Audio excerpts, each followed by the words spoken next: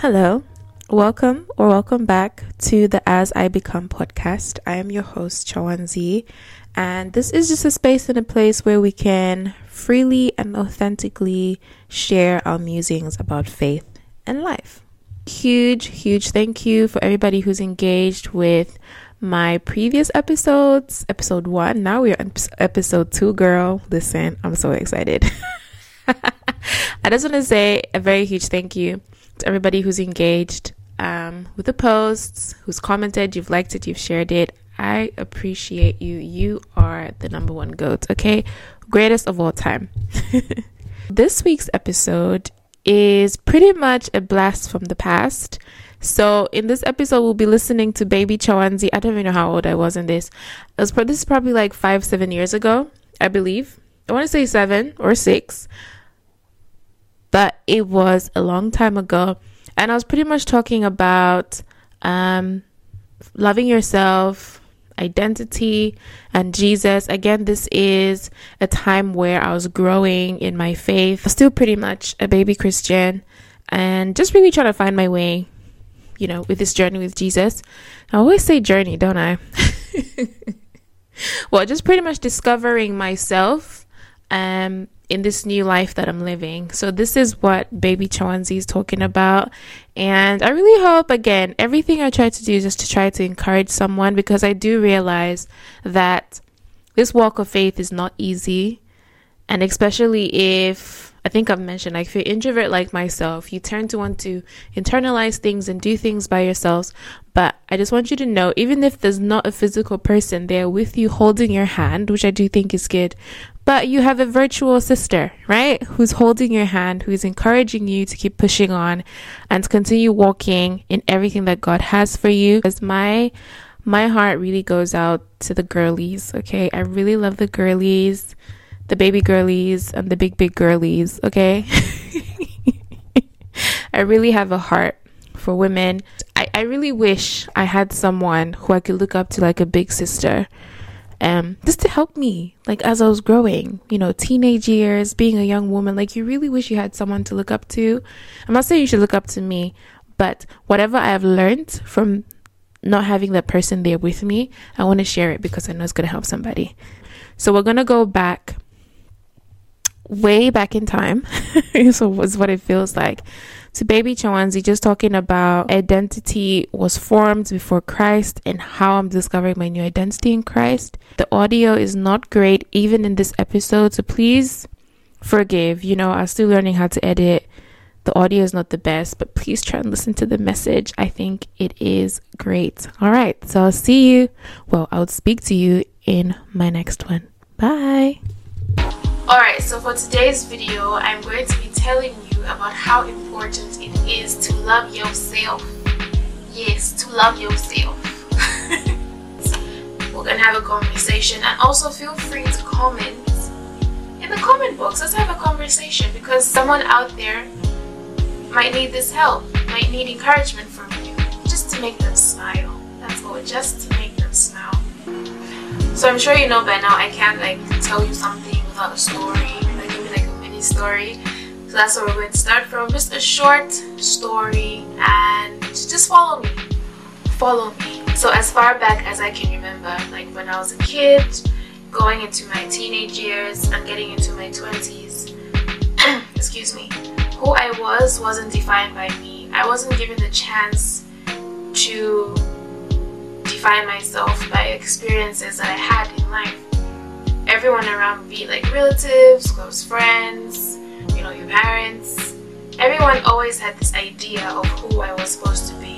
I'm not saying they did it intentionally, but for me, I took it as, because I respected these people, I tried to live my life in the way they said I would. And I'll give you an example. Sometimes you've got people around you who are close to you who say your name is Mwamba, okay?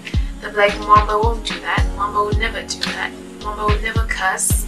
Mwamba would never drink alcohol. Mwamba would never smoke. Mwamba doesn't fail in school. Mwamba is smart. She's always home. She's always cleaning. She's always doing all these amazing things. And guess what? From that, Mama will start living up to the expectations of what these people in her life are saying to her. Don't get me wrong, that's not a bad thing, but there's a point where you start to struggle. Because as a young person, as you're growing each and every day, you know, you get curious. You get curiouser and curiouser. Like you wanna, okay, let me try this. Like everything, life gives you experiences and you'd want to do that, but then you'd be limited. Some of the limitations are good, but then there's some where it's just like, oh my gosh. Like, can you allow me to live? And that's what I was experiencing. In doing that, I always strive to be perfect. And I didn't understand the concept of not being perfect. I knew that I'm supposed to do this, this, this, this, and this. A, B, C, 2Z, 2Z, Z, Z. Now that I'm allowing myself to not be so perfect, and it's been a struggle, trust me. So there'll be times where, I'll give you an example. Because you know, my family is very close-knit and it's a very strong, very proud family. And you know, they'll be like, in this family we don't fail. We don't fail. No one fails in this family. So if you fail, so there was this, like a few years ago, like I was in my I finished my first year of A-levels and I didn't get the grades I wanted. You guys, I cried because to me, the words that my family spoke over a family and that we do not fail and we excel in everything, they hit me. It's like, oh my gosh, you're a failure. You've disappointed your family. Like how everyone else in your family is doing well, you come and fail your exams. How stupid are you? How dumb are you? Are you dumb? Are you dumb? That was in my head and I found it very difficult. Like trust me, ask my mom. Like my mom was there. Like I bawled my eyes out. I was crying. Not because, you know, okay, my results weren't bad, but I didn't get like the standard that my family had. I didn't reach that standard that they set in excelling in everything. So that was really hard. That hit me so hard. I was like, oh my gosh, I disappointed these people. They spent so much money to take me to school and I come and fail. But there's also other certain things and a combination of other events in my life that just got me to a point of where I wasn't happy. I didn't know who I was. I was just living by the words that the people in my life spoke into my life. You've got what your family is saying here and what you as a person are trying to figure out. And this part's pulling you and this part's pulling you and you're just in the middle, just wobbling, just like that. Just wobbling, and it becomes so difficult. You're confused, you're lost, you don't know who you are. Because your foundation isn't based on you. Your foundation is based on the backbone of what other people have said. And that's where it becomes very difficult. I really hope you're following me or if you're making sense. So that's the point where it gets very difficult. You do not understand who you are. You're just lost. You're just going with the wind, really. Let me give you an example, you know. Let's say you're on the ocean. Very big, vast, wide ocean. In a boat, and you're literally sailing. You do not know where you're going because guess what? There is nothing around you. That's how lost and confused you feel. Empty as well, because you know there's nothing. It could be an island, but it's like Uka, it's that side. Just there by yourself, stranded in this vast open place. You don't know what to do. And then you have your conflictions coming to you, like all these things being thrown at you, your convictions coming, the hurtness, the lostness, the sadness, they come in the form of a wave, and it gets to a point where everything becomes so overwhelming because you don't know what to do because your foundation is so weak, you know, and you're by yourself.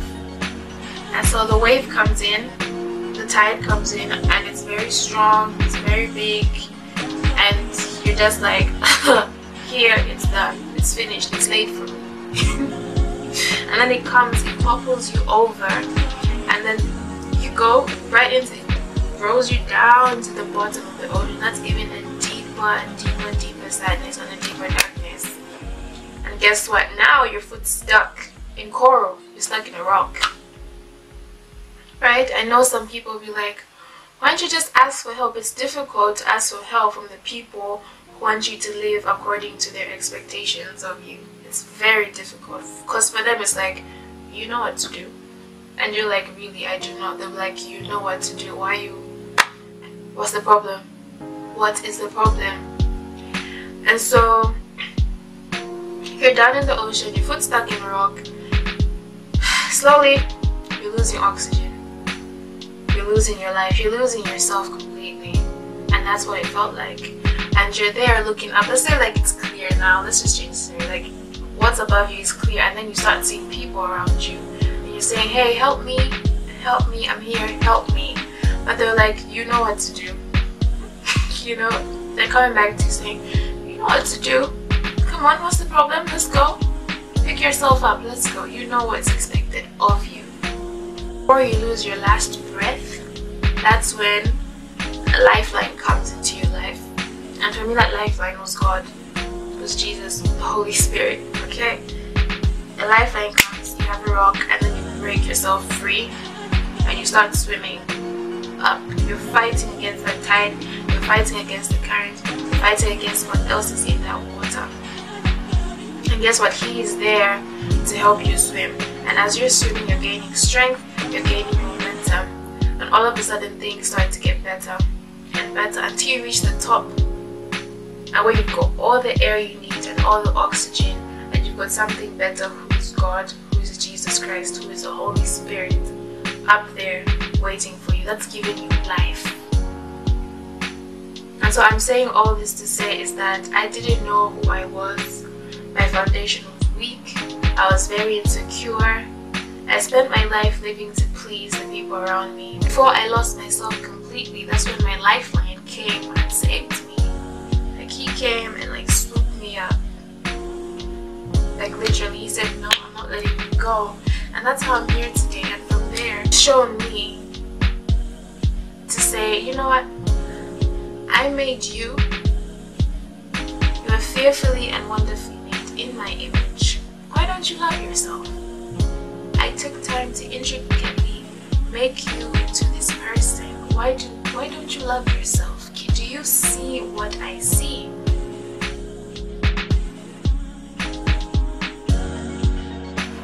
Bring people into my life who will not take advantage of you. Because when you don't know who you are, you don't have a backbone, you're just swaying, you're trying to mold yourself into what people want you to be, it becomes very difficult. And people can see, people can see your vulnerability. People know when you're vulnerable, they know when you're insecure, and some people, sadly enough, want to take advantage of that. And oftentimes I let them. I really did let them, because I trusted too much. I was like, oh, maybe this person's gonna save me. Maybe they're gonna be my savior. They'll be my saving grace. But no. And it's also important to take accountability for your actions. Always be accountable. Don't let anybody trap you into thinking that you are the victim. So don't let anybody else, don't let a human being who's like you, who wears the pants one leg at a time, who wears the underwear just like you, someone who puts on their wig just like you, someone who puts on mascara just like you. No. Don't let them be your lifeline. Find God and let Him be your lifeline. I feel like I'm rambling. I've kind of lost my train of thought right now, but I really hope what I've said makes sense, because all I want to do is just encourage people out there, just to lift someone's spirit and tell you that, you know what, it does get better. I was once that person who was just very depressed, very sad, almost sadistic in my approach to life, and pessimistic. That's why I always try to be positive in every aspect of my life. Even though it feels like it's gonna be worse, I'm always hopeful, I'm always positive in everything I do, because I was once that person who never saw the light at the end of the tunnel. You have a black cloud over your life, you attract more evil things. You start attracting bad spirits, bad habits, and I don't have time for that. Ain't nobody got time for that. Really hope you got something from this. If not, just tell me and I will do this video again. We can always do it again until you get my point. And if you like such videos, please let me know in the comment section down below. Please comment, let's have a conversation, let's uplift each other, let's share our experiences with everyone else watching. Alright guys, that is a wrap. Thank you so much for watching and I will see you in my next video.